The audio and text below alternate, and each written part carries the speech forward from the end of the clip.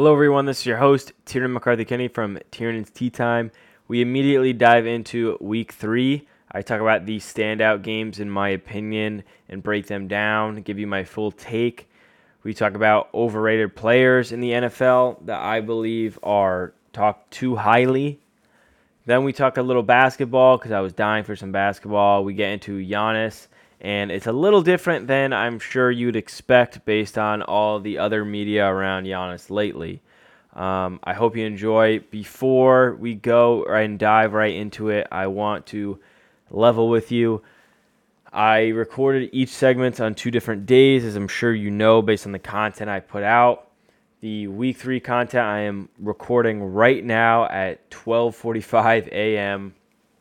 And I just want to be honest with you guys. I am so tired right now. So if the audio is a little draggy or I sound a little monotone and not as upbeat or whatever, I am so tired right now with lack of sleep and just projects and doing a bunch of things all day. And obviously right now I came home. I was ready to go to sleep at like 9:30 and came home, pretty much watched almost the entire Pittsburgh Raiders game. I ended up stopping it because it was just hard to watch. And then prepping for the podcast and coming up with content, editing things, putting things in my drafts, all this different stuff. So I apologize if I do sound tired and maybe monotone or things like that. I'm just dead. So anyway, I hope you guys enjoy. Let's get right into it.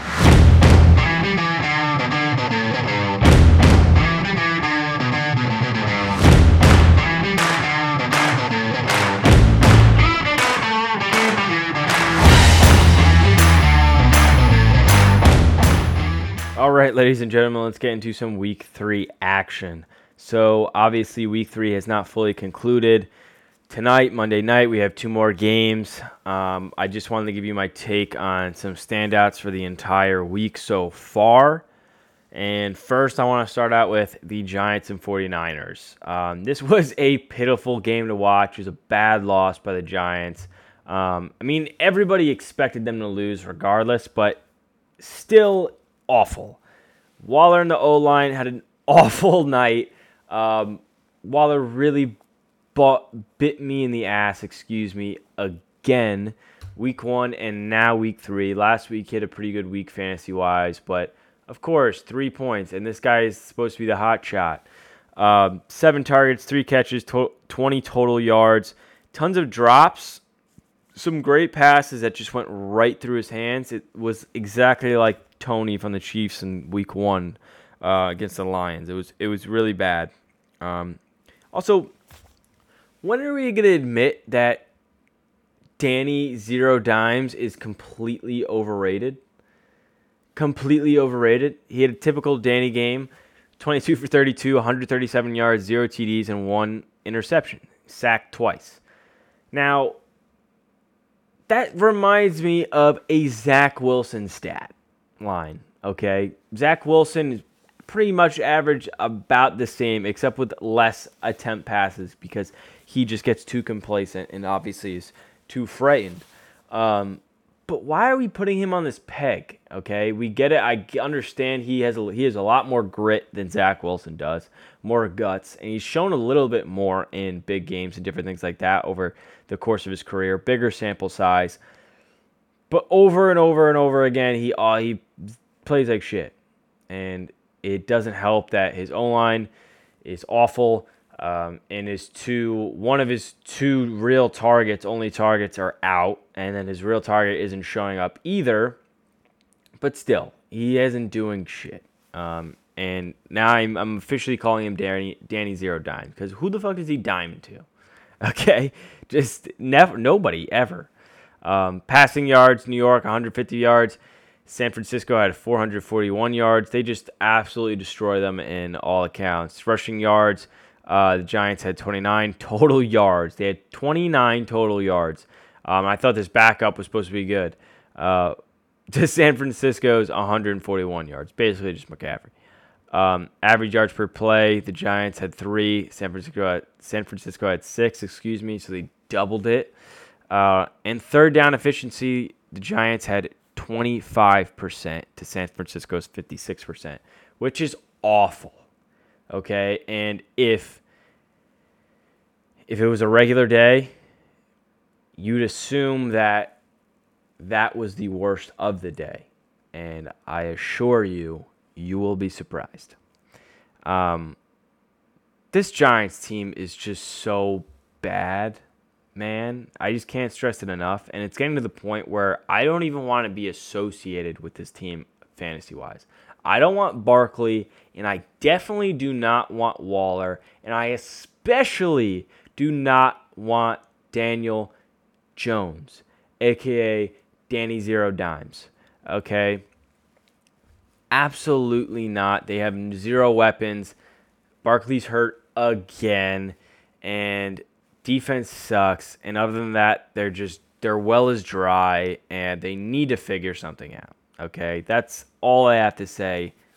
General consensus. There we go. Okay, everybody get on the same page. Colts versus the Ravens. Very fun game. Went down to the wire. Obviously, for most, it was a low-scoring game, but it was a great nail-biter. Who doesn't like the nail-biters? It wasn't a very flashy game. Obviously, it's the Ravens who are like whatever, and then the Colts who are like supposed to be terrible. Colts ended up obviously pulling out in overtime with a deep field goal. The kicker was on one today. It was fantastic. And Zach Moss, oh my God. Absolute sleeper fantasy pickup. I picked him up in, I think, like half my fantasy teams this week. Puts up, and I actually got really nervous today. So today I was actually doing a painting project. I'm painting a lot of rooms in my house. Doing a painting project, listening to fantasy podcasts. I'm just classic Ruxin in the league, just tinkering with my lineup. Don't know what to do. Trying to make trades, all these different things before game time. And Zach Moss keeps popping up. Obviously, because he had a big week last week. And I just kept getting like, I was getting nervous. I didn't know where I wanted to go with him. I was like, okay, is he like a one-hit wonder kind of thing? Like, is he gonna give me like 2 points after 20? And I'm expecting him to do all this stuff. And he pulled it out, man. He had 21 points and basically 30 carries, 122 rushing yards, 3 targets, 2 catches, 23 yards, and 1 touchdown. You would have thought he had 6 touchdowns. Every snap, this dude's like getting the ball. And I thought he was going to be a one-hit wonder, but he looks serious, dude. And with Moss playing at this level, what stops the Colts from trading Taylor right now? Trade him right now, baby. Zach Moss train all the fucking way. Let's do this. Choo-choo.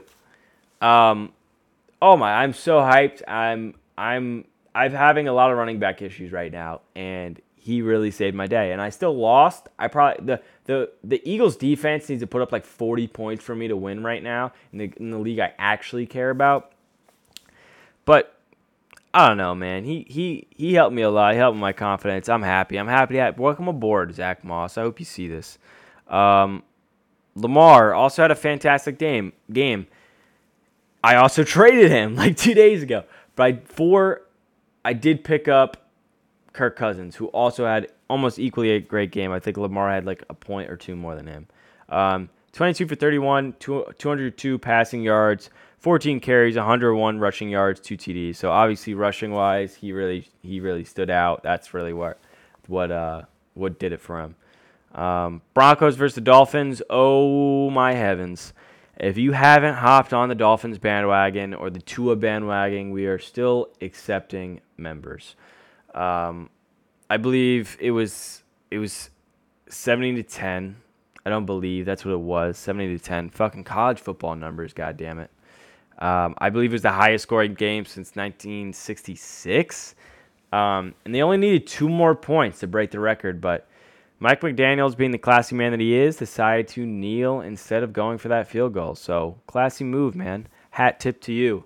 Tua, 23-26. Jeez. 309 yards, 4 TDs, 0 interceptions. Now, on paper, you would 100% think that's the best game of the day, quarterback-wise. And you're wrong. We'll get into it later. But Devon, rookie, 18 carries, 203 rushing yards, 2 rushing TDs, 4 catches, 3 receiving yards, 2 receiving TDs. My God. He had 49 fantasy points today. Nobody in my league had him. I don't think anybody really had him. Jesus. Also broke the rookie franchise rushing record, tied the Dolphins franchise mark for most TDs in a game, along with his teammate Raheem Mostert, that's insane. 2 teammates that are tying the franchise record for TDs at 4. Nuts. Along with Mostert too, along with 82 rushing yards and 60 receiving yards. Tyreek Hill had a Tyreek Hill game, of course, 11 targets, 9 catches, 157 yards, 1 TD. Fantastic. And this was all with missing Waddle too, and they still played with their food. This team is lethal. Too many weapons, and especially having people like this. There was 3 guys I had no idea the name of that all had TDs, and Devon was one of them. And this is a rookie, man, putting up 200 rushing yards and 4 TDs. What the fuck?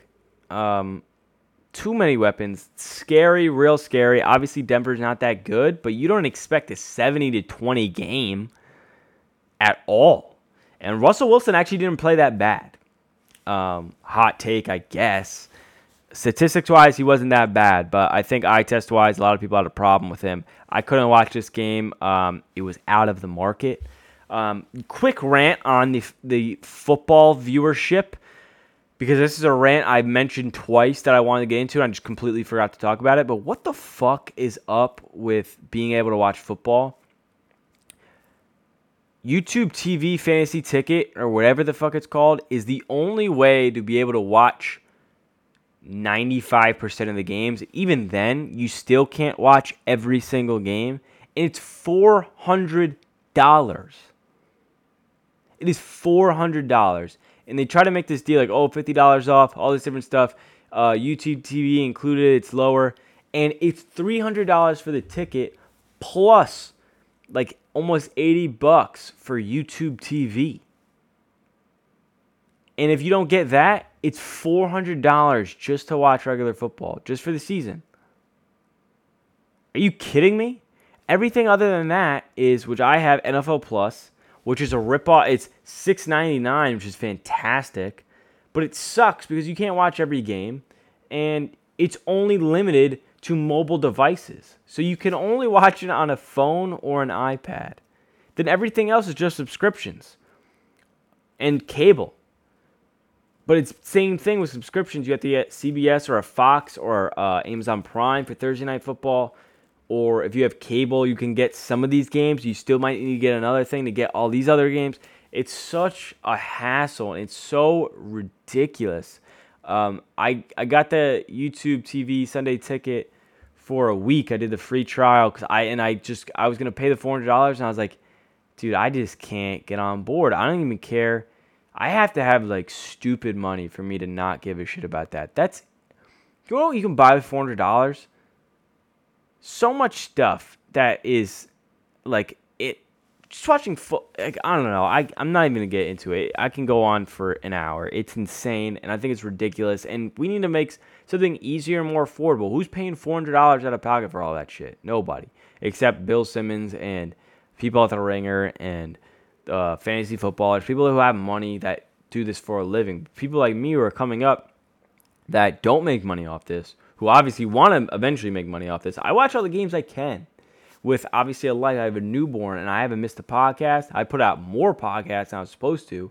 I've been watching games. I'll watch games, and I'll stay up till 1 in the morning, even though I know I'm going to wake up 3 or 4 times during the night now and get up at 8:30 to go to the gym. It's ridiculous. Life's insane. And why would you make people pay $400 for it? It's ridiculous. All right, ran over. Chargers versus the Vikings. Very disappointing game for the Vikings. Close game after close game after close game. Every game they've been within reach and couldn't capitalize. And obviously the Eagles game last week was a little farther than, I guess, a considered close game. But But the entire time they had momentum, and you felt like it was within their abilities to actually come back and win. Kirk, 32 for 50, 367 yards, 3 TDs, and 1 interception. And then Justin Jefferson with a typical, almost Tyreek-like game, 13 targets, 7 catches, 149 yards, 1 TD. And the real standout was good old Justin Herbert. Oh, Lord. And what I said before about Tua, this is who I was talking about. 40 for 47, 405 yards, 3 TDs, 0 interceptions. And this was so awesome because, one, obviously they pulled it out, won by 3 points. But after receiving a ton of unnecessary doubt, he punched them in the face. He found the chin and knocked them out. Especially with a W without Eckler, in a phenomenal game in the process. I was so happy for him. Good for the Chargers. They're also having a rough start to the year. Great game. Patriots versus the Jets. Okay, now I'm going to talk about the Jets again. I'm oddly obsessed with the Jets this season. Probably sparked by the Hard Knocks, but to a degree, but who knows. I just feel like they have so much upside. The new additions, great defense. And I thought they were going to turn a corner this year. I really did, and I think a lot of people did. And obviously with Rodgers first going down, tragedy, and absolutely their dream died, 100%. My dream of theirs died. I really thought they were going to flip the script and become competitive, but Zach Wilson took an AR-15 and fucking bulldozed that shit. Officially destroyed. So, granted, the Patriots have a really solid defense. Pass rush is good. Cornerbacks absolutely shut down Garrett Wilson the entire game. Really defensive game on the Patriots. They actually held the Jets down to a 14% third down efficiency. Zach Wilson completely shut down, had less than 100 yards going in the second half, and nobody on the Jets even had over 50 yards in the entire game, rushing or passing, nobody. Remember when I said to the last podcast, every time the camera looked to the side, cut to the side, Garrett Wilson was maybe explaining something to Zach Wilson?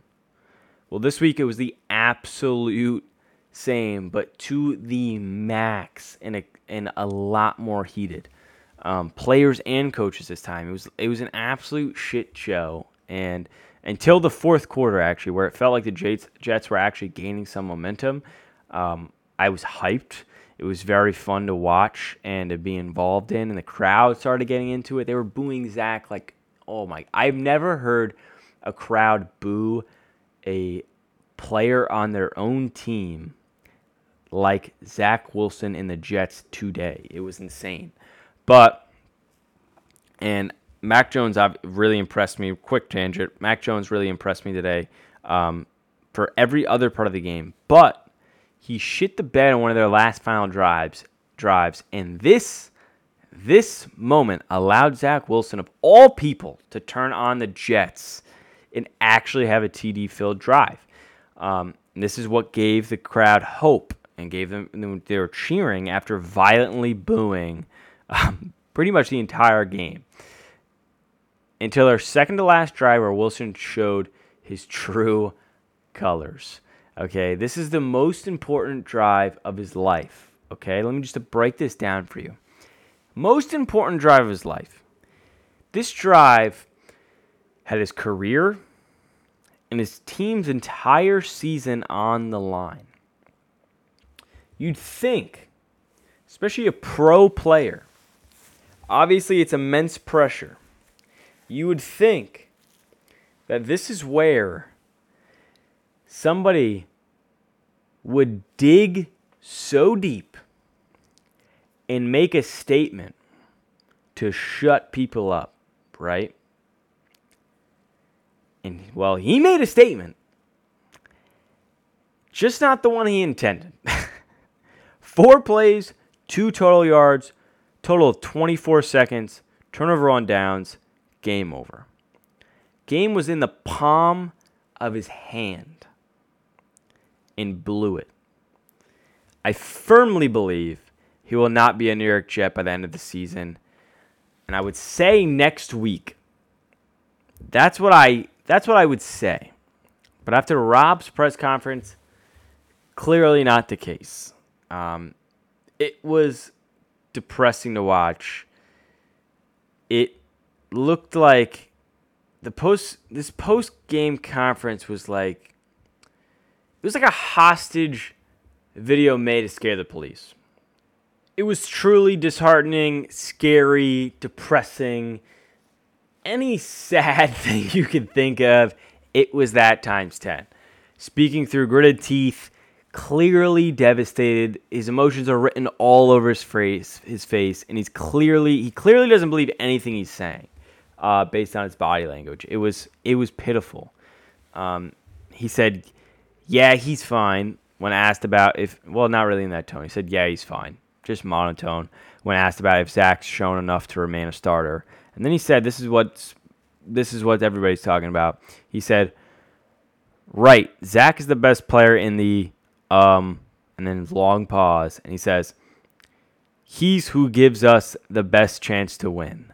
And then said, "That's the cleanest answer I could give you."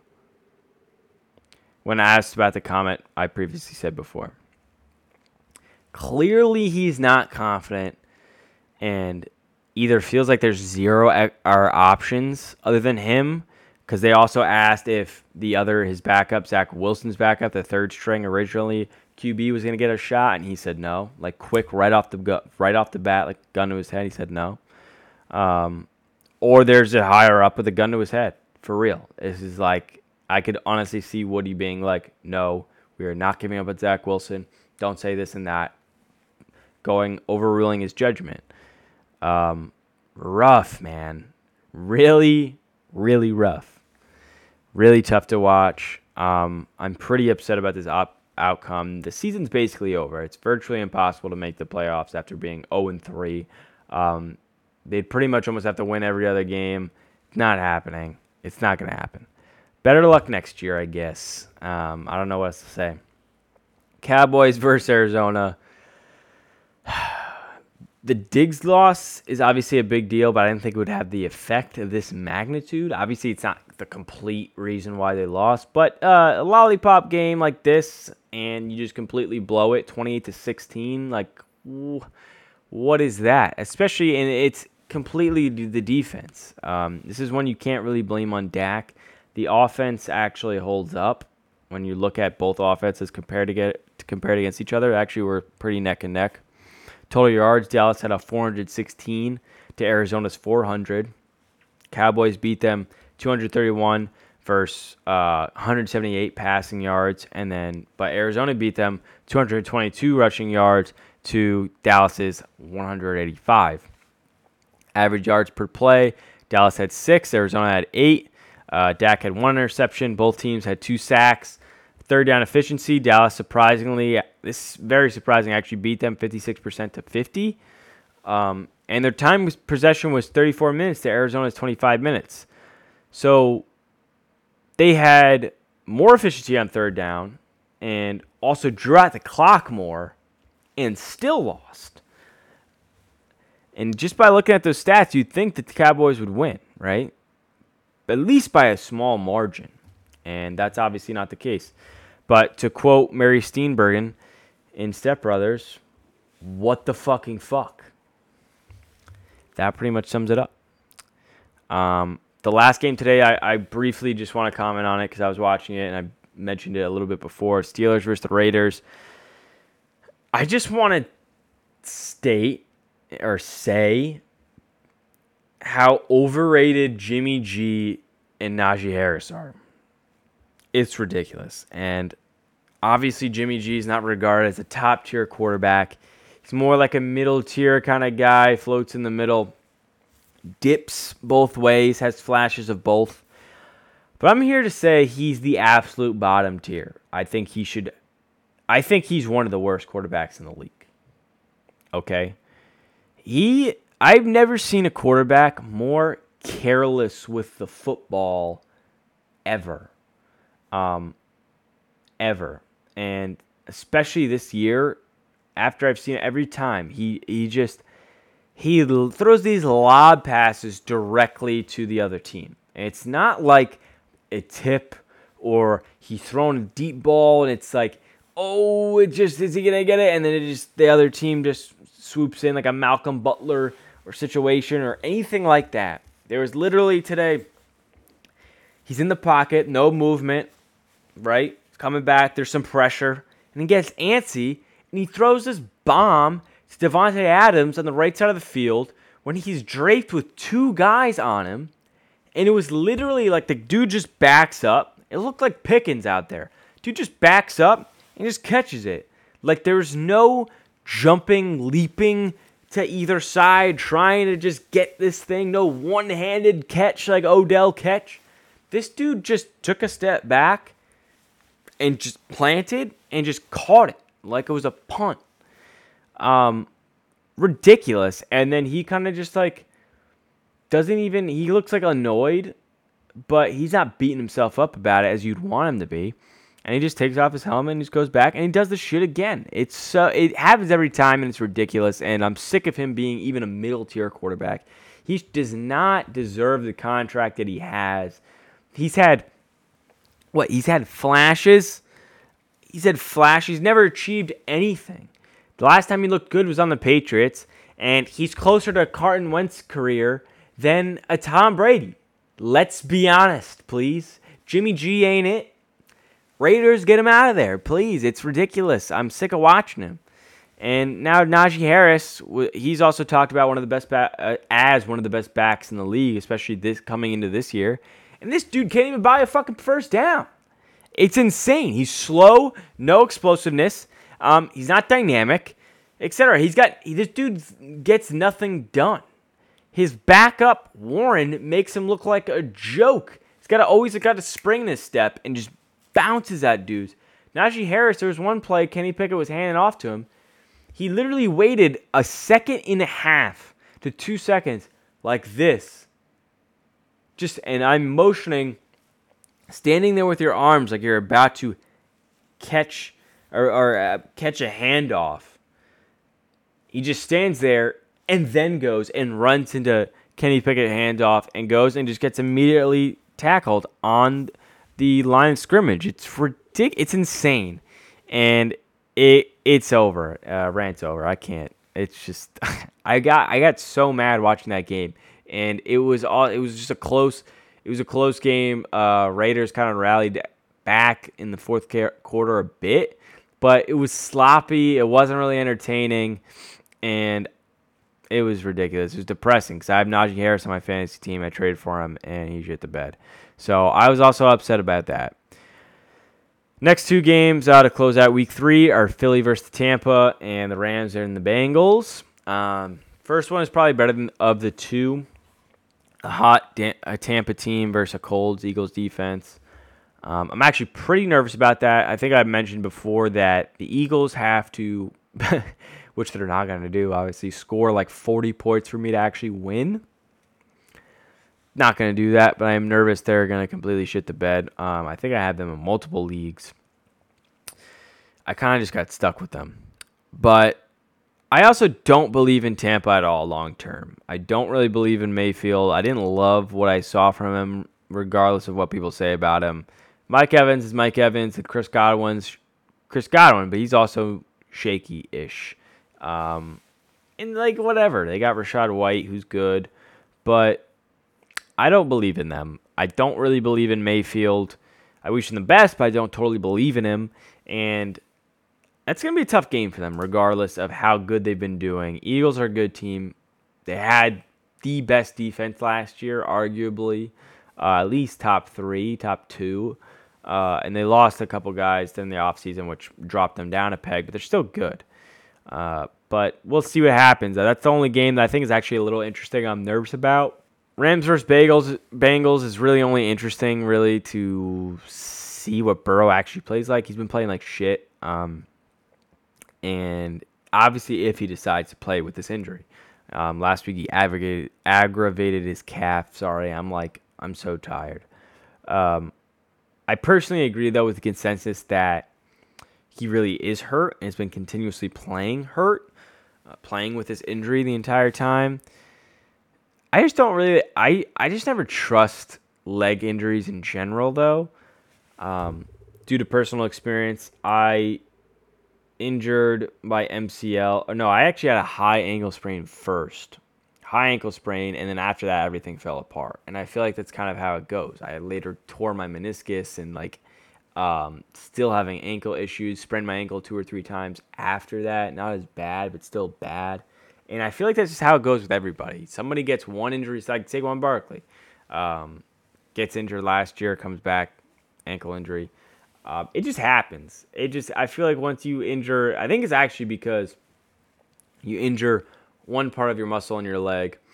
Obviously, you have to stay off that leg. Then everything else also depletes. Then you're strengthening this one part of your muscle a lot. That gets up to a certain level where you're okay. Then you're doing back to the same movements where your other muscles in your leg and ligaments are used to being at this other level when doing these movements. Then you get hurt again. You injure this other part, and then you just have to build your whole leg up again, and it's a whole thing. And then you feel like a decrepit old man. It sucks. So if I were you, if you're taking my advice, I recommend not playing him at all in fantasy this week. Or if you're someone like me who got offered Burrow in a trade today for Cousins, don't do it. Next, I want to talk about Giannis, but let's take a break first.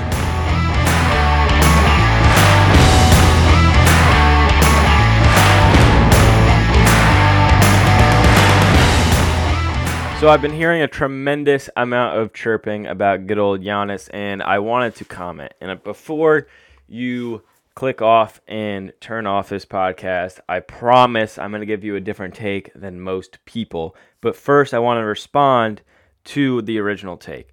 My first thought when all of this stuff blew up or whatever, and I looked a little more into it, obviously a million Instagram posts, tweets, headlines, all these different things, right? Podcasts. So my first thing was, why are we freaking out about this right now? Why?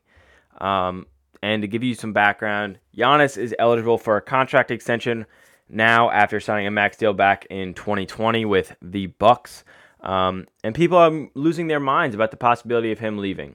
Obviously, because he gave some comments previously, which I mentioned on the podcast before, about how if the Bucks don't get any big prospects and don't look like they have a chance of really winning a title, he's going to go to a team where he feels like he can actually exercise that goal. So obviously the situation is a bit different than a Harden, LeBron, or Durant, so it's a little more respectable. It's similar to a Lillard, where he's put in all this time, and with this one team, he's been with his whole team his entire career. He's actually had more success than Lillard. So it makes sense, right? And he's every right to leave. I think actually, if there really isn't any significant changes, I think he really will leave. And Chris Middleton said that he's not really worried about him actually leaving, but I think he should be. I mean, Chris Middleton is number 2 guy, hasn't played a full season at all since 2017, 2018. I mean, he's 32. He's coming off a serious injury. We don't really know if he's going to be the same again. He played a few games last year, small sample size, and it was all right. I think he averaged 15, playing 30 games or so. He's okay. Then his third man, Jrue Holiday, who's a great defender, great on-ball defender, one of the best defenders in the league, hasn't played more than 67 games since same season, 2017, 2018, is also 33. Those are his number 2 and number 3 guys. Arguably both number 2 for when Middleton's out or when Jrue Holiday's out. They're both that second banana. And it's tough. They're 2 fantastic players who have shown up in big games. Like Jrue Holiday especially has won them huge games, especially in the finals. He was huge for them. But they're also players who are in and out of the lineup, and you can't totally rely on them all the time. And when fully strong, they have a great 7-man rotation. Giannis, Holiday, Middleton, Lopez, Portis, Allen, and Crowder. That's a solid 7-man rotation. I mean, they were the number 1 seed last year. Obviously, they have to be good. But without any real moves coming up this summer or even now before the trade deadline, their future is pretty bleak. All their guys are older. Lopez, Middleton, Holiday, all old. Lopez is 35. Holiday is 33, and Curtis Middleton is 32. Those are all of your guys. And Lopez's career was pretty much done once, and that was like 5 years ago. We thought he was done. And now he's kind of in the boat of a DeMar DeRozan, where you're like, okay, when is this candle going to go out? And same thing with Middleton. Middleton is kind of, I don't know if I'm totally out on him, but I'm getting there. I'm really getting there. And I'm sure it's fun for Giannis to be the star, huge stat line, and receive that recognition. But after a while, you're going to be tired of putting in the whole team on your back, putting in all that work, and not getting anywhere. They were the best team last year. He was up for MVP. He wasn't at front runner, but there were points in the season, similar to like Anthony Davis when he went off for like a month or something like that, and people are talking about him. Giannis obviously did that for most of the year. Crazy stat lines, averaged an insane amount of points, rebounds, assists, all that stuff. And you're going to feel some resentment after that, for sure. But let's also not forget that he's contractually obligated to play for the next 2 years. He will be a Milwaukee Buck for the next 2 years. Let's all get that. And I understand if he doesn't extend now, it could be a big inclination that his next move is going to be out of Milwaukee, right? But even if he doesn't extend right now, which I don't think he should, even if he is staying or not, he could still extend next summer. He still has the option. He has 2 full years still there, right? This isn't a big decision now, okay? He's going to be a Milwaukee Buck unless he's traded. And who knows, if he doesn't extend and he keeps giving out comments like this to the media about, oh, I might leave, and all this different stuff, then yeah, he might be traded, and that's a separate thing, okay? But he's obligated to play for the Milwaukee Bucks for 2 years if not traded. So let's all just calm down. Okay? This is not really the time to be freaking out about this. And obviously we're all freaking out. I'm not freaking out, but everybody else is freaking out because there's obviously really nothing else to talk about NBA-wise until Media Day, which I believe is in a week or so. So I get it. The well is dry, and we're picking for straws. But chill out, all right? There's 2 fucking years. But I want to shed some light on the other side. And this is where my take is actually completely different than anybody else you're really going to hear. Is Giannis a good investment? That is the question. Okay? Is Giannis a good investment? Giannis is a tremendous player. We all know that. He is one of the best the NBA has ever seen, ever. But right now, he's in his clear prime years, okay? And usually this catches on around 25, 26 and lasts until around 30, 31, 32, and that's kind of it, okay? Then you sort of dwindle off. And to prove this point, there are several big name references. So I got 3 people right here where I'm going to break it down for you, show you how this, through history, people in all different eras, this has happened to, okay? I mean, this is kind of a known fact, but I want to give you some statistics and stuff like that to actually prove my point, okay? So Kevin Garnett, number 1. From 25 to 30, averages around 21 to 24 points, 12.7 to 13.9 rebounds, leading the league 4 times rebounds. Hits 31, immediately drops 4 points, 3 rebounds in 5 games, and continuously gets worse. Scottie Pippen. Excuse me. Can't talk today. Too much coffee. Peaks at 94 at age 28. 22 points per game, 8.7 rebounds, 5 assists, 2.9 steals. 95 averages 21 points per game, 8 rebounds, 5 assists, and 2.9 steals a game, leading the league, and played 79 games. 1996, averaging 19.4 points per game, 6 rebounds, 5.9 assists, and 1.7 steals, 77 games per year for the whole year. 1997, averages 20 points per game, 6 rebounds, 5.7 assists, and 1.9 steals, plays a full season, 82 games. 98, averages 19 points per game, 5 rebounds, 5 assists, 1.8 steals, and plays 44 games the entire year. Then 99, at age 32, he immediately drops 5 points and plays 50 games. Once 30 hit, his durability dropped dramatically, and his stats suffered for it too. Literally dropped pretty much half the season, cut off 44 games.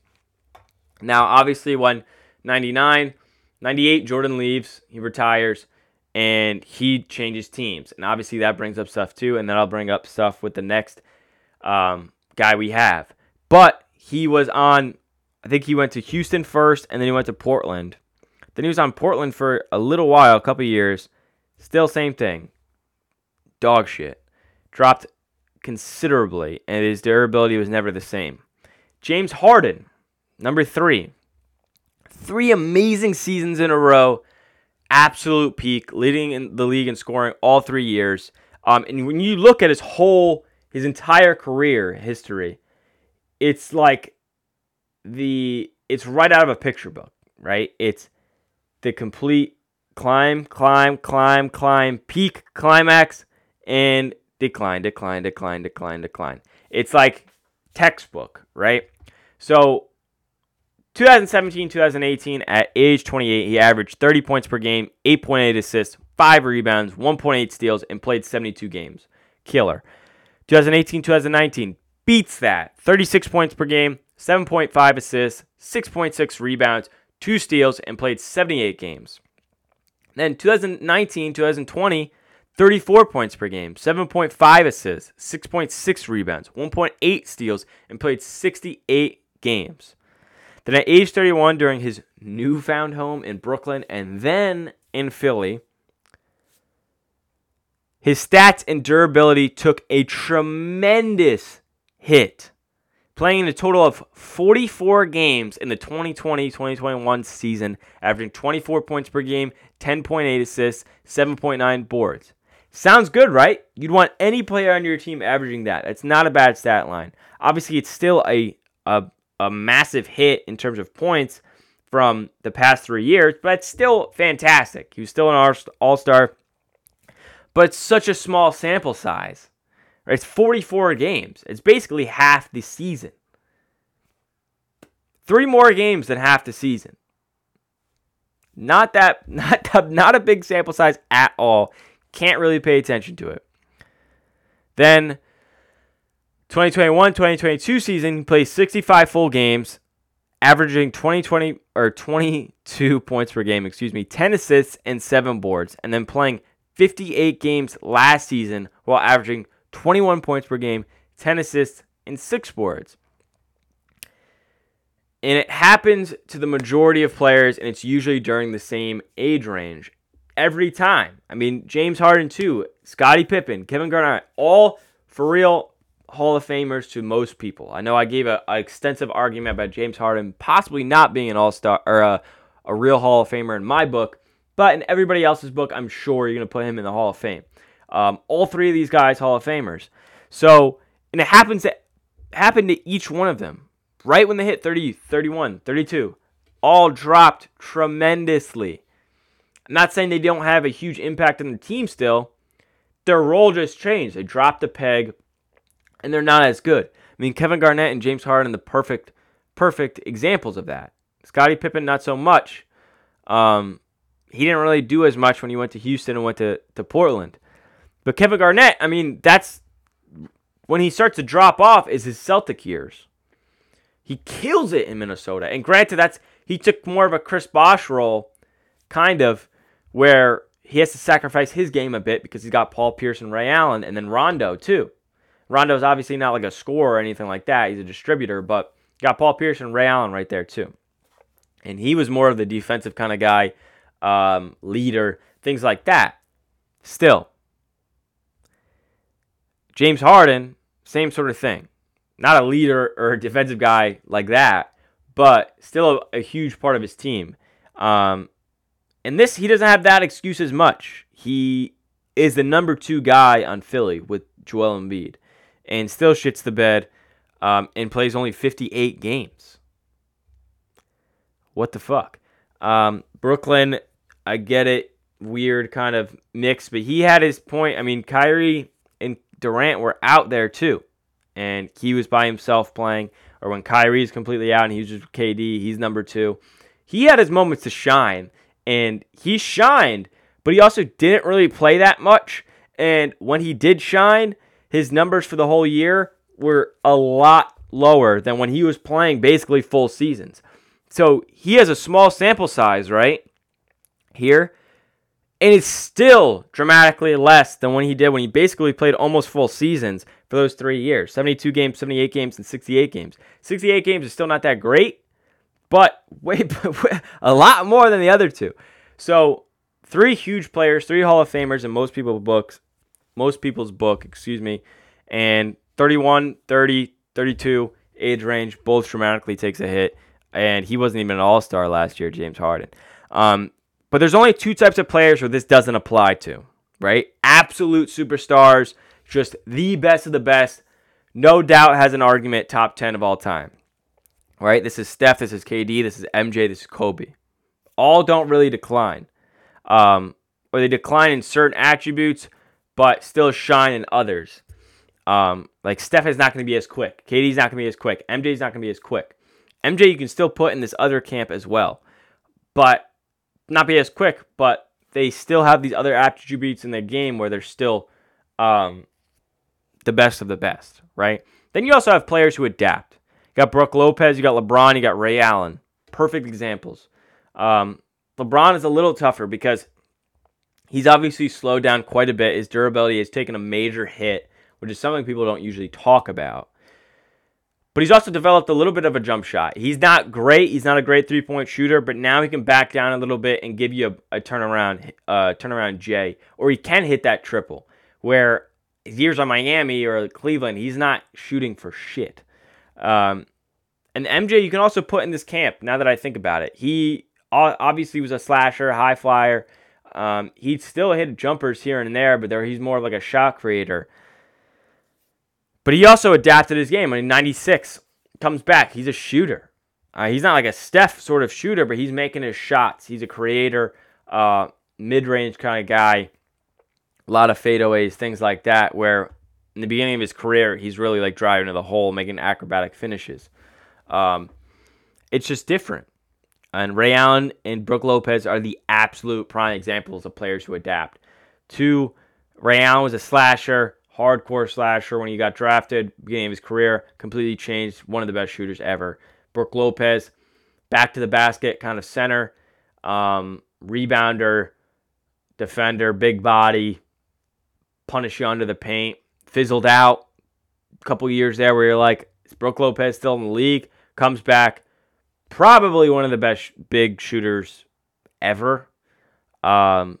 Pulling up, if 4-pointers were in the NBA, like he'd be the guy. He pulls up deep and can hit repeatedly. Also a fantastic defender. Now, I'm not so sure Giannis is going to be any of these types of players. He's currently 28, will be 29 in December. And he's most likely currently closing out his prime years, as we've seen, right? And he's got 2 years left in the Bucks, which means unless he's traded, he'll be 30, damn near 31 when he reaches his next team. His stats are bonkers. His work ethic and attitude is any GM's wet dream. We all know that, clear as day. But his durability has gotten worse and worse. And I haven't heard one person bring this up when talking about Giannis. 2013-2014, rookie year, 77 games. 2014-2015, 81 games. 2015-2016, 80 games. 2016-2017, 80 games. 2017-2018, 75 games. 2018-2019, 72 games. 2019-2020, 63 games. Big hit. 2020-2021, 61 games. 2021-2022, 67 games. 2022, 2023 started. Starting not to be able to talk. 63 games. 2 games off his career low last year. And his game style doesn't help him, or his genetics don't help him at all when trying to adapt. He's a 7-foot mobile slasher who can constantly bangs down below, and he reminds me of Ja Morant, where Ja Morant's a high flyer slasher who just will go at you and have all these acrobatic moves, and every time he falls, you're like, oh shit.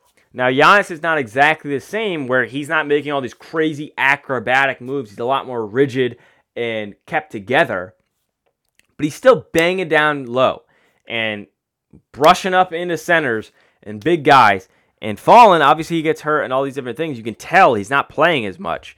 And this is only, his game style is only going to make his durability even worse. These are prime years where he's dropping, right? He's 28 he's 28 this past year. So 28, 27, 26, 25. When he's 25 is when he took that 9-game hit from 72 games to 63 games, and he hasn't broken 67 games since. So he's 25, which is really when his prime is supposed to start, when he's supposed to hit that next level, that top level, which you can make an argument he hit even before that and has had a good run, which only makes it worse. It only proves my point more, right? 63 games last year. His speed is going to start to take a hit even more. I'm sure it already has. It's going to take a hit, and that's where his game's going to hit a wall. He's obviously not the fastest guy ever, but he's quick off the rip. That first step is quick around the rim, or when he catches it like 15 feet out, whatever. Face towards his basket, jab, make a move, goes past some guy. That's going to take a hit, and that's pretty much his entire game. In today's game, in order to adapt, you either need to be a shooter or a lockdown defender, preferably in the low post, which he's got the body for that to a degree, but he's also a lot thinner and would probably get absolutely bodied by any big, right? There's certain guys he can hang around with there, but real big guys, real big centers, bottom of the basket, like Andre Drummond in his prime would absolutely murder him, or a Harold on the Clippers, right? I don't even know what team he's on now. I think he got moved again. Or Karl Anthony Towns. Like, these guys are going to back you up and dunk on you.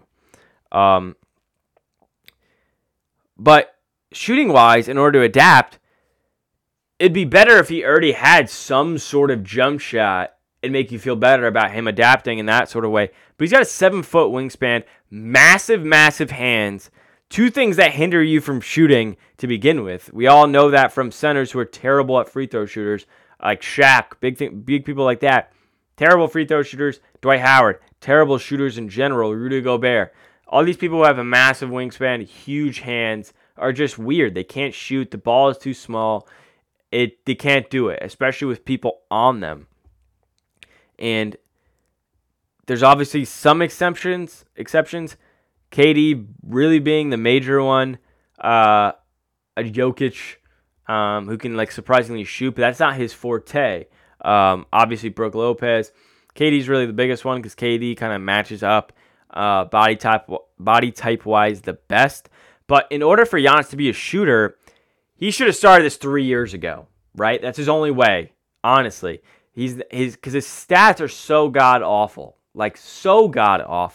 that he really has no shot unless he started 3 years ago. He can't really make it up in terms of to match it up well, where his body is going to progress worse than his shot gets better, if that makes any sense. So this past season, 0 to 3 feet, he shot 79%. Fantastic. 3 to 10 feet, immediately drops 40+%. 35%. From 3 to 10 feet, he shoots 35%. 10 to 16 feet, 35%. And 16 to the three-point line, 35%. And then three-point percentage, 27%. Long way to go if he's going to adapt in today's game, no doubt. And it sucks. It sucks. He is a freak athlete, shakes the NBA up. I love watching him play. I love having his presence in the NBA, and I just don't think he's going to last. I hope I'm wrong, but I don't think he's going to last. I predict that by 31, he's going to drop down a peg, similar to James, where he's still good. He's going to have a lot more nagging injuries, and then I think he's going to fade out around 34, 35, and I think he's done, and I think that's the end of his career. He has zero jump shot, doesn't look like he's gaining any sort of help in that department. There's no real lineage in past years where it's like, okay, he's steadily improving, where he's getting to like an okay number. His shit's god awful. He's got no real handle to where he could even make moves like a KD or something like that, because that's who I feel like his game style he'd really have to adapt, unless he's just going to be a big low post guy, and in order for that, I feel like he'd really have to put on some weight. But then it also could make his injuries even worse. Hopefully I'm wrong. Hopefully he can adapt in some way. That's my take. I think he's going to fizzle out, and I don't think he's a good investment. If I were a GM and you could trade me him now, great. I'm not going to give up the best player I have, depending who it is. Wouldn't do that, but I would take him. If I gave up some valuable picks, maybe a second banana type guy, for sure I'd take him now. But 2 years from now, I don't know, man. I don't think I would do it. Not I.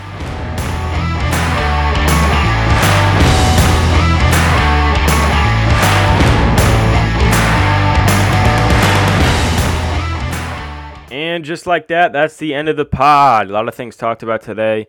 Only 2 segments, I know. I hope you guys enjoyed. Let me know what you think on all socials, and have a good day. I'll see you in the next one.